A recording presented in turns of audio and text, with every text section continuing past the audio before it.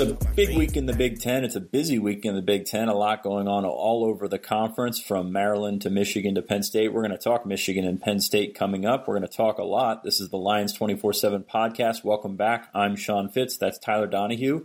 And just a ton going on this week. We'll start with Maryland. We're not going to spend too much time on Maryland because you probably already are sick of hearing about Maryland.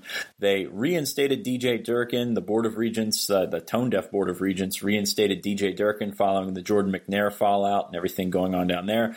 Didn't even take 24 hours. Public opinion swayed that decision. All of a sudden, DJ Durkin's no longer there. Maryland now looking for a coach. So how about that for turning it on its head? A lot of external noise right away about that, whether it was reporters or Maryland graduates. I have a few friends who are Maryland graduates, and they were expressing, their concern about it and really just kind of disgust about the situation. And obviously, when you hear from the mother of Jordan McNair, that's heartbreaking. Every time there's another gut punch, it's really tough to fathom what his family is going through. And obviously, he was a very popular young man, and PJ Mustipher here, locally at Penn State played high school football with him, and you see it across social media. All the people who are hurting about this decision, including players on the current Maryland roster. So they're going to play a football game on Saturday, but at this point, I have to imagine, Terps fans included, aren't too concerned about those 60 minutes of action. They're more concerned about what the heck is going on with their university leadership and with that athletic department. Very, very familiar situation for a lot of people listening. Like I said, we're not going to spend too much time on Maryland, but I think the one thing to look at is that coaching search. Maryland is now sort of going to get out ahead of everything. And I do think with the way that they've handled this situation, it's going to turn a lot of people off. But you look at a name like Mike Locksley, a guy that's, Penn State fans know from his time at Illinois and his time spent recruiting the DMV. That's going to be, I think, a very popular choice among Maryland players, among people in that area that want to sort of bring in one of their own, even though, he spent some time at Maryland, but he's been other places. The Alabama offensive coordinator, Alabama is rolling along right now. He, of course, has a bunch of commits from that area. He goes in there. Maybe all of a sudden things change recruiting-wise for Maryland. They're going to go against Penn State in an area where you've got a ton of talent in 2020. That could really be the major impact. And we know that Penn State's going to play Maryland every year, and they play them in 3 weeks. But this is going to eventually have an impact on how Penn State recruits that area, I think. Yeah, and Maryland's got to prioritize a guy who can go into that area and recruit. I think early on with Durkin, they had a nice little bit of a role, and Dwayne Haskins was committed to that program, and Anthony McFarland, another local player, going there at running back. It seemed like they were trending in the right direction. This obviously, brings that to a screeching halt. They haven't really produced on the football field when they're not playing Texas, which is just one of the more bizarre things in college football. And I think you bring up a good point there with Locksley. And by the way, if he was the man to get that job, curious to see how that would impact Josh Gaddis, who replaced him as wide receivers coach at Alabama when he got that promotion. That would be an interesting domino effect to dissect a little bit in Tuscaloosa. But Locksley, someone who comes to mind, and I saw on our Maryland 24/7 sports site mentioning Mike Leach, and it's always fun when you get him involved in a coaching search. Obviously doing a nice job at Washington State, interesting character. He would add something to the Big Ten, I can say that much, especially in the conference get-togethers. And I think you're right, though, because of the toxic environment that has been established there and repeatedly been kind of pointed to. They're going to have to pay someone a lot of money, or they're going to have to take a chance on somebody who maybe in another circumstance wouldn't qualify for that job. But I think bottom line, it's got to be someone who's motivated to recruit that area, because we've seen other teams in the Big Ten across college football really come and plunder Maryland for its top talent. Yeah, absolutely. And a guy like Locksley could come in there and not lock things down, but could really stop some of that bleeding if he keeps somebody like Azar Abdul-Rahim, the defensive backs coach, who's well respected down there, could just really, bring up a situation worth monitoring, more so than when DJ Durkin was there for Penn State. Not going to spend too much time on that. Michigan State plays at Maryland this week. That's a fairly big game in the middle of the standings of the Big Ten right now. Another on the other side, Purdue, Iowa, an interesting game, and Notre Dame, Northwestern's the night game. Northwestern knocked off Wisconsin last week. They'll get a shot at Notre Dame game, which has playoff implications as well. But we're here to talk Penn State, Michigan. The line right around 10.5 right now. By the way, Vegas last week, Penn State by I think 5.5, and Penn State ended up winning by 6. Never ceases to amaze me. Last time out at Michigan Stadium, not good. Penn State blown out in 2016. Penn State blew out Michigan last year in 2017. And by the way, Michigan players not too happy with that loss.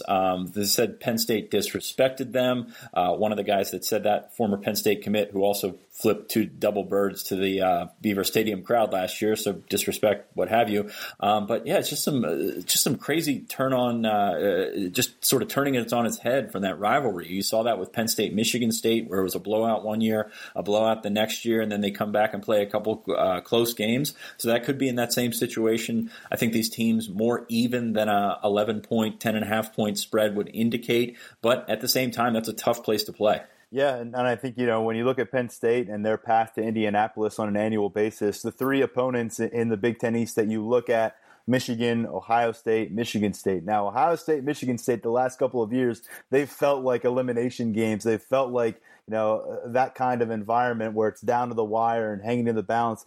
The last 2 Michigan-Penn State matchups have been so one-sided, it's hard to get a kind of a read on where things are. I mean, there are some constants here. Trace McSorley, got a lot of returners on the Michigan side of the football, of course. But there's a new quarterback in place at Michigan. John O'Korn was certainly not up to the task of going into Beaver Stadium and playing well last year. But I will say the argument that Penn State was somehow disrespectful, and of course this is just purely from my view in the press box. This was the game that deep into the third quarter was a 2-possession game, Sean, and then Penn State scored twice in the first half of the fourth quarter to widen that margin to 29 points, and that's where it finished. But Penn State was up 21-13 at halftime, 28-13 going into the fourth quarter. If the argument is that Penn State somehow poured it on, I don't understand that. Well, if you're Michigan, I mean, you're not used to getting blown out. And, if you're Penn State, you want to blow out Michigan. Michigan wants to blow out. I mean, what are we talking about here? I mean, it's a disrespect or what have you. I mean, Penn State, at the end of the game was running circles around Michigan, and that's just sometimes how it goes. This year, I don't think we see that. I think, maybe lower scoring is a tough way to put it. I have Penn State losing 28-20. We'll get that one out of the way. But I think Michigan, the road trip is very tough. Michigan's strong across the board, and they're going to run the hell out of the ball. They're going to try to run the hell out of the ball. Penn State's depth up the middle is, number one. If you're talking about what Penn State's defense has to do, they got to stay fresh up the middle. This is a Michigan team that wore down Wisconsin, wore down Michigan State, which is obviously not an easy thing to do on either count. But Penn State's got to stay fresh up the middle, and that's where they've been in trouble this year. Yeah, this is going to be interesting because this Michigan team, for all the talk about the quarterback and Shea Patterson, Elite 11 MVP, a former 5-star quarterback, viewed as that missing piece. This Michigan team still is built on its defense and its run game, and because of Shea Patterson's presence and the steady hand he brings to that quarterback position, they've been able to do a lot of good things. And it all starts with Karan Higdon at running back, Sean, and he's a guy that I think fans are probably pretty used to. He's been involved in that offense now for 4 years. He's a senior. A nice year last year, but he's on his way to a really special season right now. 3 out of the 4 weeks that preceded their bye week, Higdon carried the ball at least 25 games. Most recently against Michigan State, 33 carries for 140 yards. That's not a glamorous production day. That's somewhere around less than 4.5 yards per carry. But that's just to punch you in the mouth repeatedly when it's a windy game against Michigan State. The defense is doing its job. You come away 21-7. Make sure that clock gets down to where it needs to be. So this is a Michigan team that I think first and foremost is going to want to deliver a few of those punches on the early series against Penn State. Test out where that defensive line is at, particularly along the interior. And I think we'll find out pretty early if Penn State's up to that challenge, because if they're getting gashed early, this isn't Pitt, this isn't Illinois, they're not going to be able to bounce back and shut this Michigan team down if they're having their way in the trenches. That Michigan State game was not a glamorous day at all for anyone involved. But Jim Harbaugh had some praise for Penn State's defensive line earlier this week, said it's probably the best group that they've come across. Now that can be, coach speak or whatnot, but the defensive ends have stepped up. The starting defensive tackles have been fine. I think it's just when you sort of get further into the game. You saw this against Michigan State. They wore down. They weren't able to play all the snaps, and that they really struggled from there. Whereas when Michigan State would have been passing at that point in the game, Michigan's still going to run. I think they threw for 4 yards against Wisconsin in the second half, or something crazy. So they're just going to run and run and run. Penn State's linebackers, obviously, this is going to be a test for those guys. We saw some of the younger guys getting some more time last week, but can you trust them going into the big house? Can you trust your starters going into the big house? They haven't been great or anything like that. So the front seven is going to be insanely in the spotlight. I think the one spot where Penn State has a decent size advantage, those defensive ends have been playing really well. Sharif Miller, Yetur Gross-Matos, both playing well. Shaka Toney had 4 sacks a couple of weeks ago. Michigan's offensive tackles, they really struggled against Notre Dame. They've improved since. They've made some strides since, but this is a spot where Penn State, I think, can get him. And if you get Shea Patterson to have to make some snap decisions, he turned the ball over at Ole Miss last year. He's been better about that this year. But if you have him making those snap decisions, then all of a sudden you turn a turnover into something, you flip field position, and you're in a good spot. I think we're going to learn a lot about Shea Patterson and his importance and his potential value to Michigan this week, because coming into this game through his first 8 contests in a uniform there with the Wolverines, he's never gone over 30 pass attempts. And this is a guy who, one of the best arms I've seen coming out of high school, and an exceptional passer, but he just hasn't had to take on that task. They've been in position to put away games late. They're not going to divert from the plan. The ball's going to go to Higdon, and they're going to try to wear teams down and wear down the clock. But I think Shea Patterson, this is a circumstance for him where the legs are going to be tested, I think, because they will get pressure off the edge. Penn State has been pretty consistent with that in recent weeks. I expect that to continue in this game against Michigan.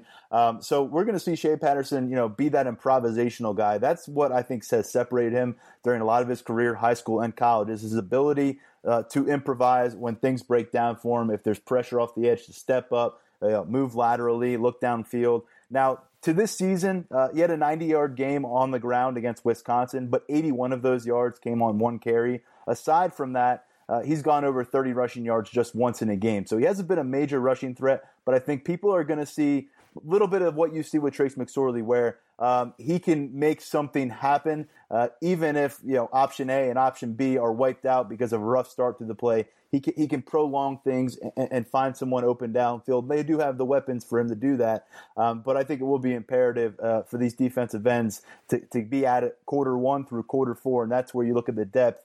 Can you get a consistent game from Shaka Toney, Shane Simmons? Can those guys do some damage? Because I think you have a lot of faith right now in those 2 starters, Sharif Miller, and then we've talked about it earlier this week, Gross-Matos, playing as well as any defensive lineman in the Big Ten right now.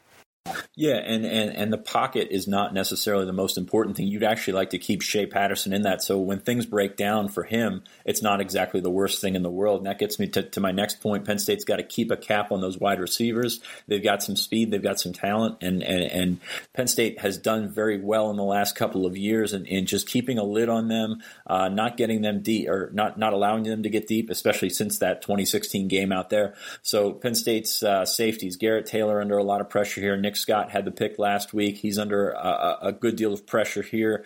Be curious to see how this goes, because I think Penn State's better defense is when it's got in that nickel star package where you've got 5 defensive backs on there and you pull a linebacker off, considering how the linebacker play has been this year. So you're going to see a lot of base this week. You're going to see a lot of Jan Johnson or Ellis Brooks playing in there at a middle linebacker, and that's be a lot of pressure on those guys to, when they do decide to pass, which I don't think is going to be, all that much. I don't think he's going to come out and throw it 35 or 40 times unless he has to, then there's a lot of pressure on those guys. Yeah, I think Cam Brown is a guy who's gotten a lot of love in recent weeks as the defense has made strides, and he's deserved it. And I think this is the next opportunity for him to take a step.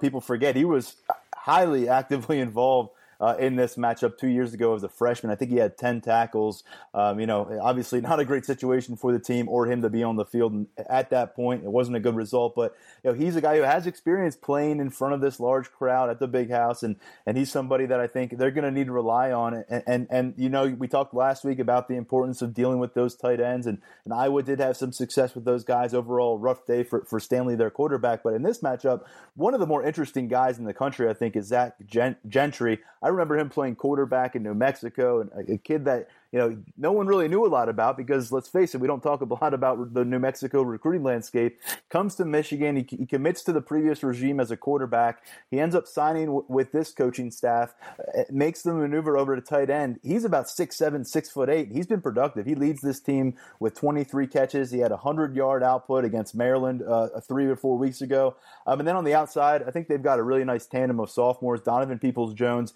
Nico Collins, two of the top wide receiver prospects in the 2017 class. And I think they complement each other very well. Donovan Peoples-Jones is your classic home run threat. He's a guy who's very, very dangerous downfield, averaging 15 yards a catch.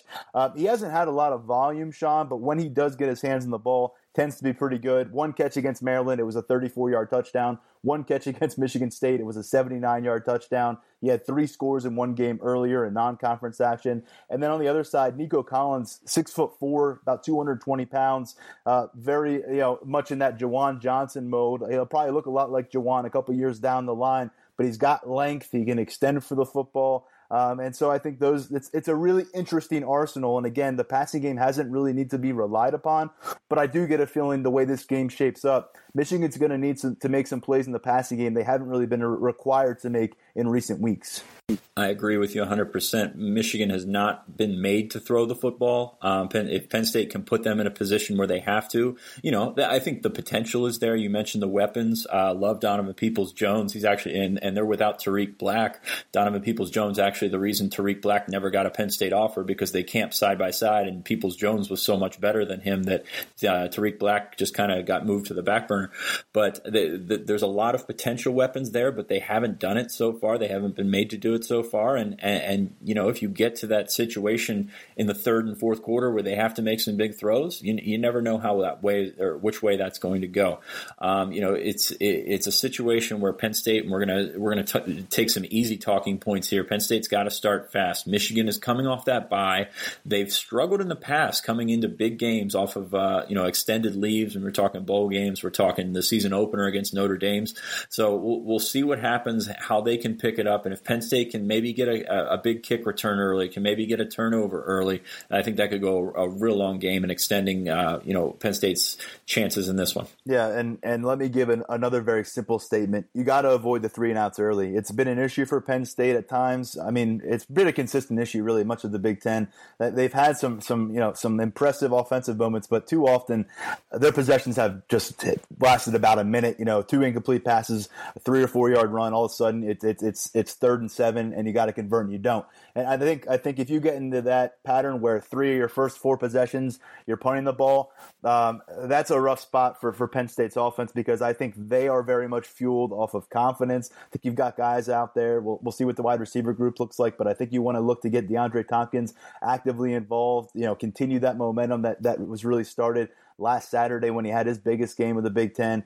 We're going to talk a lot about McSorley and where he is and how up to this moment he is physically. But I think when you look at where Michigan is coming off of the bye week, if you told me they were coming off of that Michigan State game, having to play a game 1 week later against Penn State in such a key situation, I would say there's an opportunity for a letdown. But there's a bye week there as a buffer. Their emotions came down, and now they're getting up again. I think they're in a good situation in terms of coming off of a game where they throttled Michigan State. It was emotional. I think everyone by now has seen the pregame skirmish and all the stuff that went on with their linebacker, Devin Bush, and they're going to be fueling off that, much like their coach, a lot of emotion involved. So if you give Michigan an opportunity to get off to a great start, I think it's going to be very hard to knock them off kilter, take the fans out of it. But this is a Michigan fan base that in the recent seasons, they've seen some letdowns on home turf that have really been head-scratching. So I think there is an opportunity if Penn State plays well, maybe takes an early lead, just keeps things close, forces some Michigan mistakes, you could see this fan base a little bit turn the volume down just a little bit, because I think there is some hesitancy for them to fully buy into this team. I know you probably won't hear that from the Wolverines fans, but I think you'll notice it. The comments after that Notre game in the opener, people were very quick to push Harbaugh out. I mean, it's probably a similar thing that what we hear and from frenzied fans here after tough losses at Penn State. But I just think there's an opportunity here for Penn State with a strong start to help themselves for the rest of that game in terms of the atmosphere they're playing in front of. Well, the pressure is on Michigan. I mean, you talk about a potential Big Ten title game berth, and if they trip up once, that puts everything on that Ohio State-Michigan game at the end, and that's certainly not what they want. So it's going to be an interesting situation. Conversely, I think this game has snowball potential, where if Penn State does have those 3-and-outs, or they can't get their defense off the field, or maybe they kick a couple of field goals instead of finishing off drives, that this is a game that could get away from Penn State pretty quickly. So that's the crazy thing about this game, and I talked to a lot of people this week. How do you see this one playing out? You just don't know, because these are, as we seem to mention every week, these are teams and you're not quite sure what their ceiling is. Are they? They're certainly not. I don't think these are teams that can compete with Alabama and be in that playoff and make a dent in that. But at the same time, I mean, these are fairly even teams coming into this weekend. There are plenty of times when numbers mean nothing, but there are trends here, definitive trends that both of these teams are looking to kind of buck. You look at Penn State, something that on the positive side, 31 straight games. I mentioned this stat earlier in the week, 31 straight games in which they've held the fourth quarter lead. Their largest deficit in a loss to this point was 4 points against Michigan State during that 31-game stretch. So if they lose by 10, that will be extremely uncharacteristic for this program in the last 2.5 years, and that would kind of reverse that trend. And then when you look at what they on the negative side, Penn State has never won against a ranked opponent on the road in James Franklin's tenure. That's something he would obviously love to check off of his list of accomplishments at Penn State. The last time they beat a ranked opponent was Bill O'Brien's last game on the road at Wisconsin. So some interesting trends there, going in opposite directions for Penn State. But that's kind of why I have a hard time buying into the whatever it is, 10.5, 11-point spread here.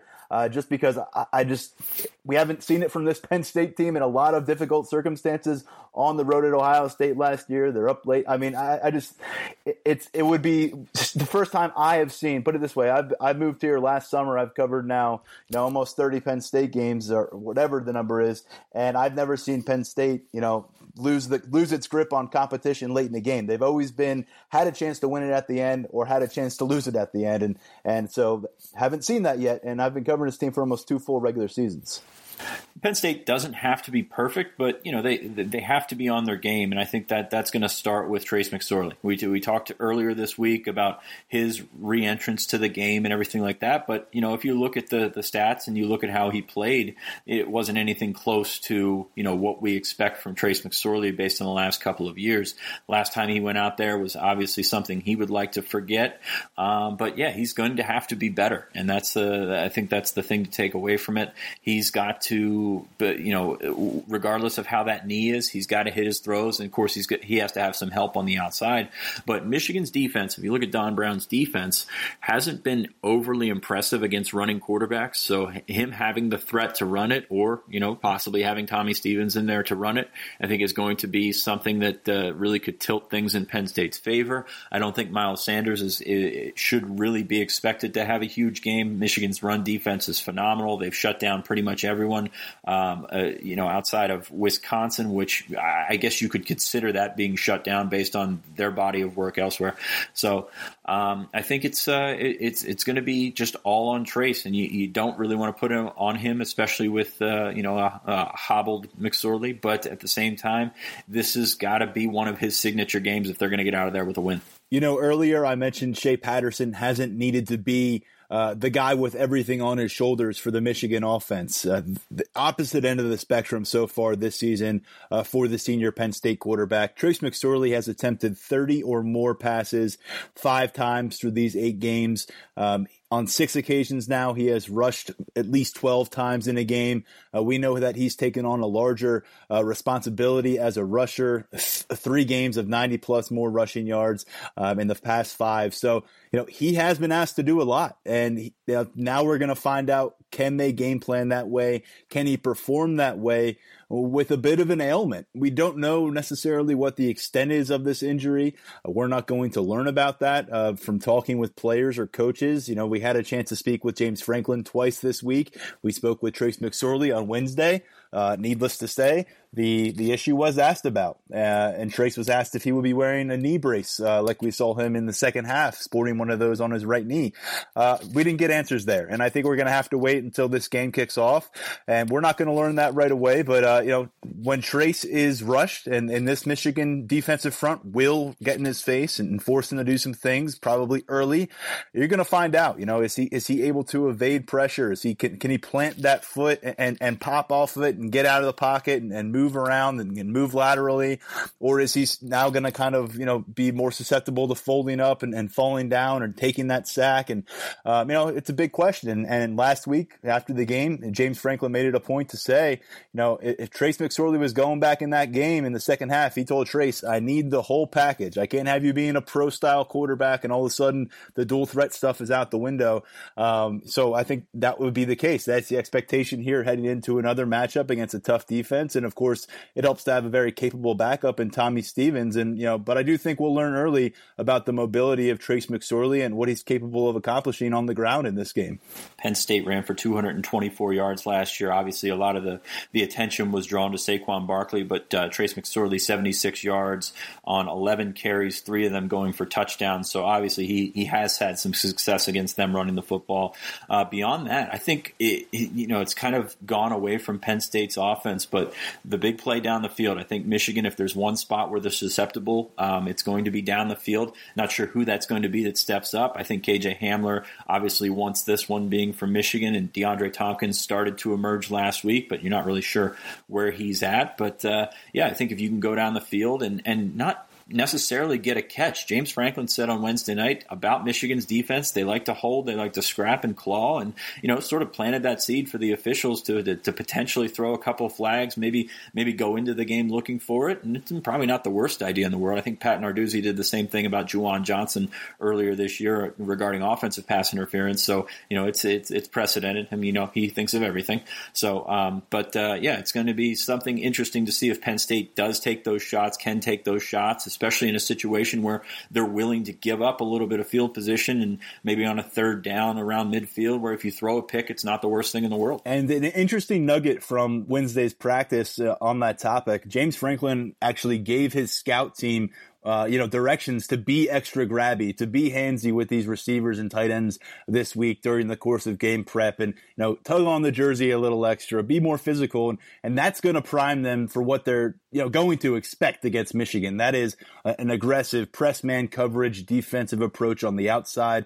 That's where Michigan's comfort zone is, and they have the ability to do that. And I think so. Who's going to be on the outside for Penn State? That remains a bit of a question mark right now because of the status of Juwan Johnson. We didn't see him in the second half against Indiana, after which he limped off the field. We did see him on pregame warmups against Iowa last Saturday. He did not start the game for the first time this season, but he did see 10 snaps. It was a limited sample size. He didn't catch a pass. He was targeted. Didn't look himself. And we don't know where he is physically. And if he is on the field, how much availability and how many snaps can he give you? So that means DeAndre Tompkins, again, coming off of his finest game of the Big Ten schedule, led the team in targets last week, 3 first down pickups. I mean, that had to be a confidence booster for a guy that I know is even keel, but that has to be a breath of fresh air because it was a rough Big Ten schedule for him. Now, Brandon Polk could use one of those games. He's got 3 catches in 5 Big Ten games. He was approaching 40 snaps last week, a second straight week in which he did not record a reception. So that's an issue. Cam Sullivan-Brown, is he someone who steps up on the perimeter?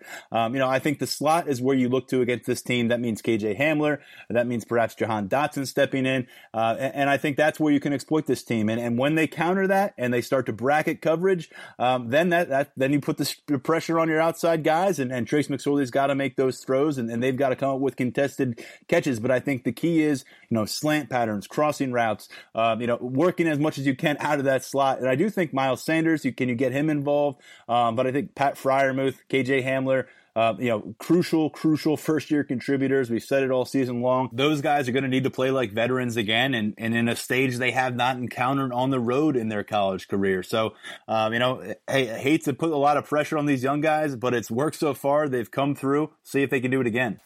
Yeah, I mean, you have to go back to those guys. I mean, they're the only ones that have shown any sort of consistency. And by the way, you've reached that point in the podcast where we are talking about the receivers once again. But I think 4 catches for 53 yards coming back from last year, and that's Juwan Johnson and Brandon Polk. Got to find a different direction. Got to find somebody to step up. Deshaun Hamilton was huge out of the slot in this game last year. You wonder if they go back to the smash fade. I know Hamler doesn't have the size that Hamilton had, but he has the ability to get off the line of scrimmage, and you can be productive with that play.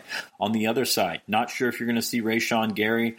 Michigan has talked a little bit about him this week, not really letting on whether he'll be there or not, but at the same time, Penn State preparing for him to be in there. Gary's a game wrecker. He's a phenomenal player. He was top recruit in the country a couple of years ago. That's probably not the matchup to look for. I think if I'm looking for it, I'm looking at Kwity Paye, kid out of Rhode Island, who has been an edge rusher. He's been really good in the last couple of weeks. You match him up against Will Fries or Chaz Wright, that's going to be an advantage for Michigan based on what we've seen this year. So that's certainly one that Penn State would like to avoid. Yeah, Kwity Paye, making a nice little statement for himself here as a sophomore, but there aren't many Rashawn Garys in football at any level. There's a reason that this young man was heavily recruited entering his sophomore year of high school and had everybody's focus on him all the way down to National Signing Day when he picked Michigan. And since he got to Ann Arbor, the expectations have been extremely high. The double team blocking game plan has been imposed by opponents almost immediately. And he started 18 straight games until missing the most recent 3 with his shoulder issue. And there's been speculation, will he take that Nick Bosa route and say, hey, Ann Arbor, thank you for the memories, but I'm going to move on to the next phase of my career and get right physically and get ready to get my payday in the NFL. But his mother had a pretty passionate social media post and saying that her son is focused on following the medical orders from the Michigan staff and doing everything in his power to get back on the field, help the Wolverines pursue a Big Ten championship and get in the college football playoff and make his mark here. But we'll find out on Saturday, probably not until the teams hit the field. We'll see if Rashawn Gary's out there for warmups, and then we'll see if he's out there when the teams line it up. But I think regardless of whether or not he's playing, and he is such an impact difference maker, and trust me, Penn State has already said they're planning as if he will play, because that's what you've got to do. You can't be underprepared for a guy like Rashawn Gary. So, Matt Limegrover calling him the total package at defensive end. You can't run by him, you can't run through him. So, if he's on the field, expect a healthy and hungry Rashawn Gary. Yeah, given the pieces around him, I don't think you necessarily need to play him. I mean, he's just not going to take a chunk out of your defense. It's going to hurt your defense because he's one of the best players in the country. But at the same time, it's not going to completely tank your defense if he's not in there. So if he's not close to healthy, I don't think he's run out there. We said McSorley needs to be better. Another Penn State captain needs to be better. Blake Gillikin had a couple of good punts at the end of the game the other day. Field position for Penn State, regardless if they can get off the field, if they can't get off the field, this is a guy that has to flip it for him once or twice. So this is going to be a big game for Blake Gillikin and the special teams. You got to stay away from those self-inflicted wounds that we've seen so much of. I haven't seen anyone pick Penn State to win by a very comfortable cushion. I know you're not thinking that way. I'm not thinking that way. Mark Brennan isn't thinking that way. And so, no, this is not a game where you can afford to move past a big critical mistake on special teams. Quite frankly, it was remarkable to see them do that after, 2 self-inflicted safeties against Iowa. I mean, how rare is it to win a game when that has happened? And so, yeah, it's got to be better. It's got to be clean. Blake's got to be able to deliver a complete performance, the kind that kind of set the stage for him to be an all-conference contender, as we spoke about coming into the season. And then Jake Pinniger, everyone's excited about him, but he's going to face the biggest test of his career in front of a huge audience at the Big House. And so can he duplicate his performance against Iowa? We'll find out. And by the way, folks very familiar with Michigan's kicker, who has missed 3 field goals the last 3 weeks, Quinn Nordin, former Penn State commit. That will never be forgotten. As long as I'm covering this, people will never let that go. It's like the Dakota Royer pull jump and things like that. It's just legendary on its own. But anyway. And you look back to last year's matchup, a 29-point victory for Penn State, a lot to celebrate. But I think Nittany Lions fans cheered just about as loud as they did for anything when Nordin missed an extra point. it's really not difficult to root against them.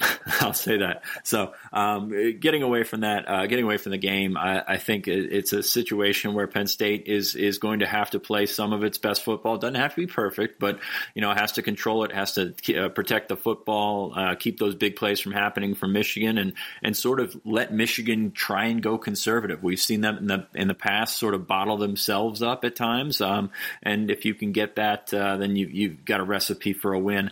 I have Penn State losing by 8, 28-20. I think, I didn't even read your prediction yet, so I apologize for that, but it's not really unexpected. I think you're thinking along those similar lines. I've got a closer margin, but the same result. I'm predicting Michigan 26, Penn State 24. So another game that will command your attention for a full 60 minutes. To me, I think this is a game where Penn State will need to come up with consistent plays through the passing game. I think they're going to need to be sharp there. And I think it's just a hard spot to try to find a groove that's been kind of evasive through the first 8 weeks. And to try to think that you can get it all locked into place in that passing game on the road against a top-ranked defense in front of a hostile crowd, I think that's asking a lot, and it makes it tough for me to give them the benefit of the doubt in that regard. But I do think this is going to hang in the balance late. It'll be up for grabs. And because of that close margin, this is a play.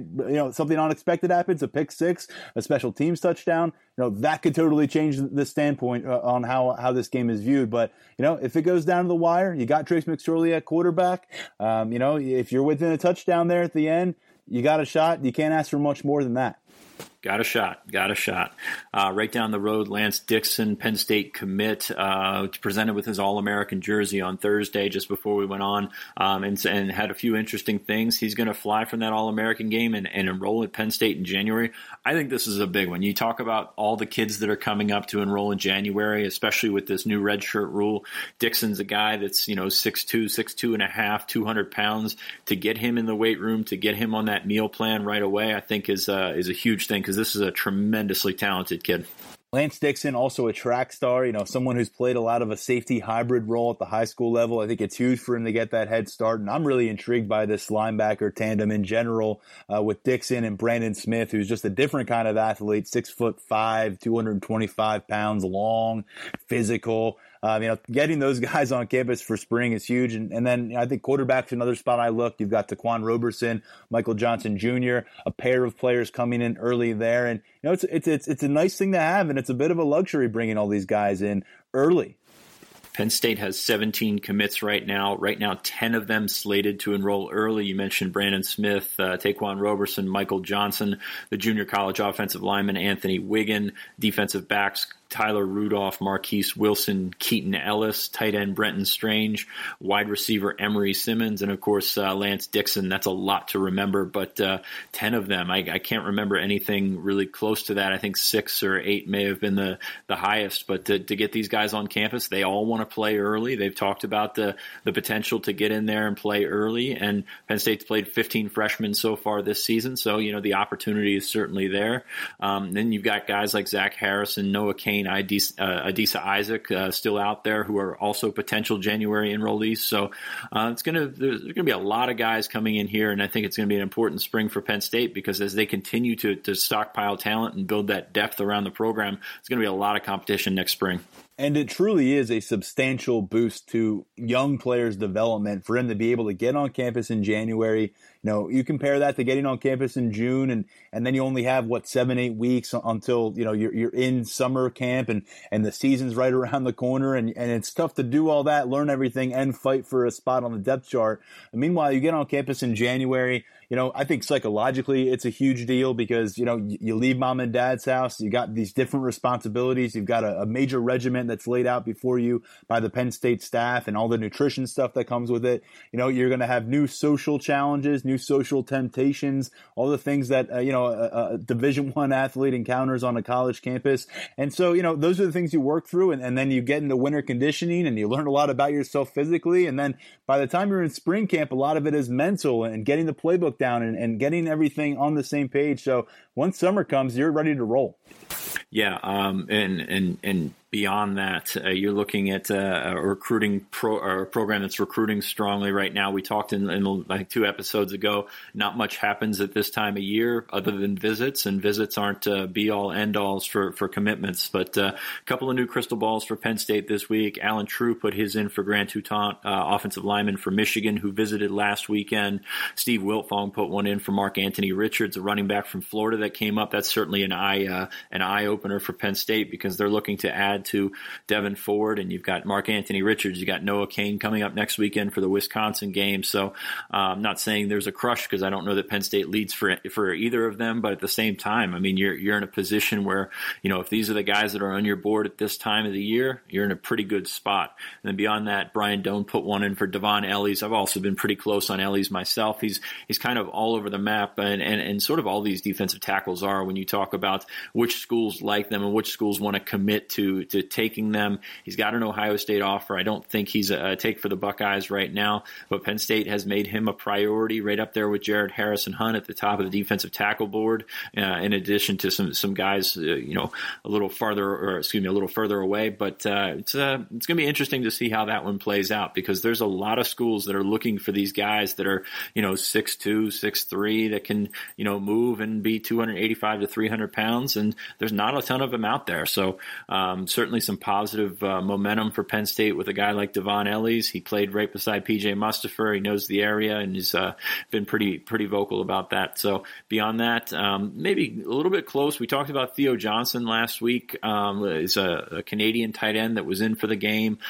Feel fairly close on that, except we did open a map after the episode earlier this week. He's from Windsor, Ontario, which is right across from Detroit. So I think Michigan's going to be involved. You mentioned Michigan State, and I know you had the chance to catch up with him earlier this week. Spoke with Theo Johnson early Thursday and, got a sense of where he's at right now in his recruitment. I think he's got a lot of confidence that his recruitment's going to continue to grow. He mentioned Michigan, Michigan State, Miami among schools who have been in communication with him that have not yet offered. But, he most of his offers are northern schools in the Northeast, schools that are a short distance to Canada. And I think that's going to continue to grow. This kid's not going to be a secret for very long across Power 5 football. He's not already, but 6'5", 235. He plays a lot of receiver at the high school level. And he mentioned the fact that during his visit, which by the way, it seemed like he made strides in his relationship with Tyler Bowen. His mother was there. His brother was there. He's really impressed by how Penn State has implemented Pat Freiermuth during his first year on campus. 4 touchdowns in 5 games. We've talked a lot about Pat at the tight end spot, earning that starter's role. I think that's important for him to see. And then additionally, going back to something you mentioned there regarding the crystal ball pick for Richards, I learned a long time ago when Steve Wiltfong makes a crystal ball pick, your ears perk up and you should pay attention. And when he does it for a running back of this caliber from South Florida to come all the way up to State College, I'll tell you what, that really grabbed my attention, that pick from Steve for Richards to Penn State. That means Jaywan Sider's doing something right.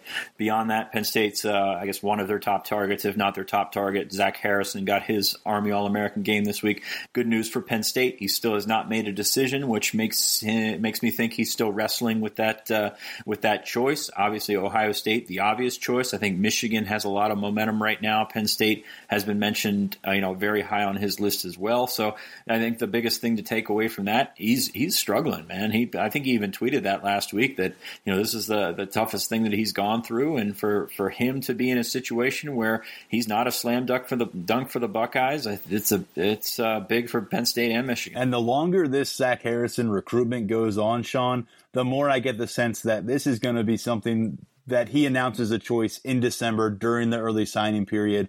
That way, you announce your decision exactly when you sign the letter of intent. That way, there is no leeway. There is no room for other schools and coaching staffs to come and push you in a certain direction. The pressure is going to be alleviated because, hey, the decision's been made, the letter's been sent in, I'm going to this particular school. But, it is interesting, and we've said it several times. If he was convinced on the Ohio State Buckeyes, he would have been a member of this class a long time ago. Michigan, Penn State, firmly in that mix. It'll be interesting to watch. And, something tells me he'll be a factor on the football field in a Penn State game next year 2019. I just don't know if he'll be wearing a Nittany Lions uniform, a Buckeyes uniform, or a Wolverines uniform, but he's the kind of talent who is special enough to attract this kind of attention. And even though he's tight-lipped, and a reminder that not all five-star recruits are created equal in the way they handle social media. Zach Harrison won't say a peep. If you'll recall, Micah Parsons was more than happy to let us know what was going on in his recruitment just about every step of the way, the photos, the comments. But that's the different stuff. 17, 18-year-olds, they're all going to handle this situation differently, the spotlight differently.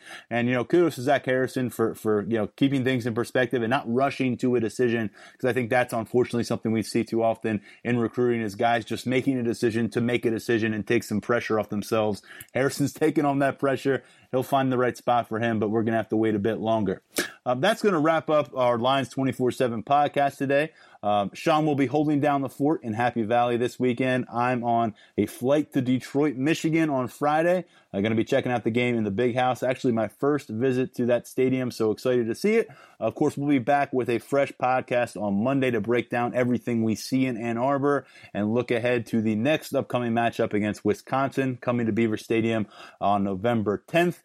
Penn State, Michigan this Saturday. We've got you covered with a ton of game day content, of course, before, during, and after the game on our website. Make sure you're following us on Twitter at Lions247, on Facebook as well. And, of course, we have a website, Lions247. For now, I'm Tyler Donahue. On behalf of Sean Fitz, thanks for tuning in. Be sure to like, comment on our podcast, and continue to support it. We thank you for that. We thank you for listening. We thank you for your criticisms, and we thank you even more for your compliments. Take care, folks.